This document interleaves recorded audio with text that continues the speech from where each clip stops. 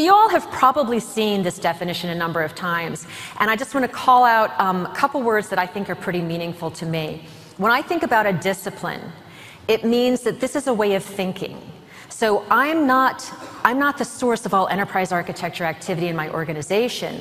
I am the person who coordinates giving everyone that discipline of thinking strategically, thinking through what the capabilities are and how they need to move forward. That's the piece that I'm responsible for. It's like quality or innovation. I don't do it, but I help everyone else do it. And that's the goal that we want to have.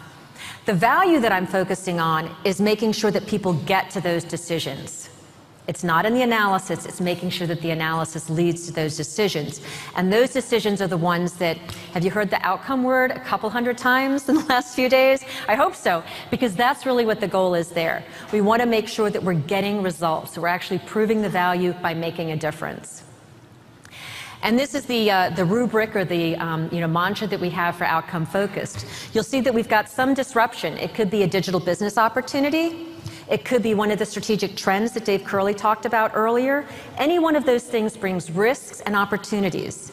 And it's my job as the enterprise architect to explain what the business impact is of that in business terms so people can do something about it. And that's why I need that business outcome statement as a foundation of where we're going and why and who we are. And that's why I need to make sure that all the analysis that I do isn't just generating a whole bunch of artifacts that sit on a shelf or in a website or a repository, but as the fellow from Socredi was just explaining up here, those are used to drive decisions.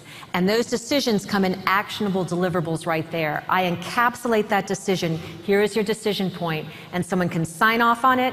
I call it that Star Trek moment, make it so, and then somebody goes to make it so. And that's when it turns over to someone like Anne and the solution architects to take things the next step.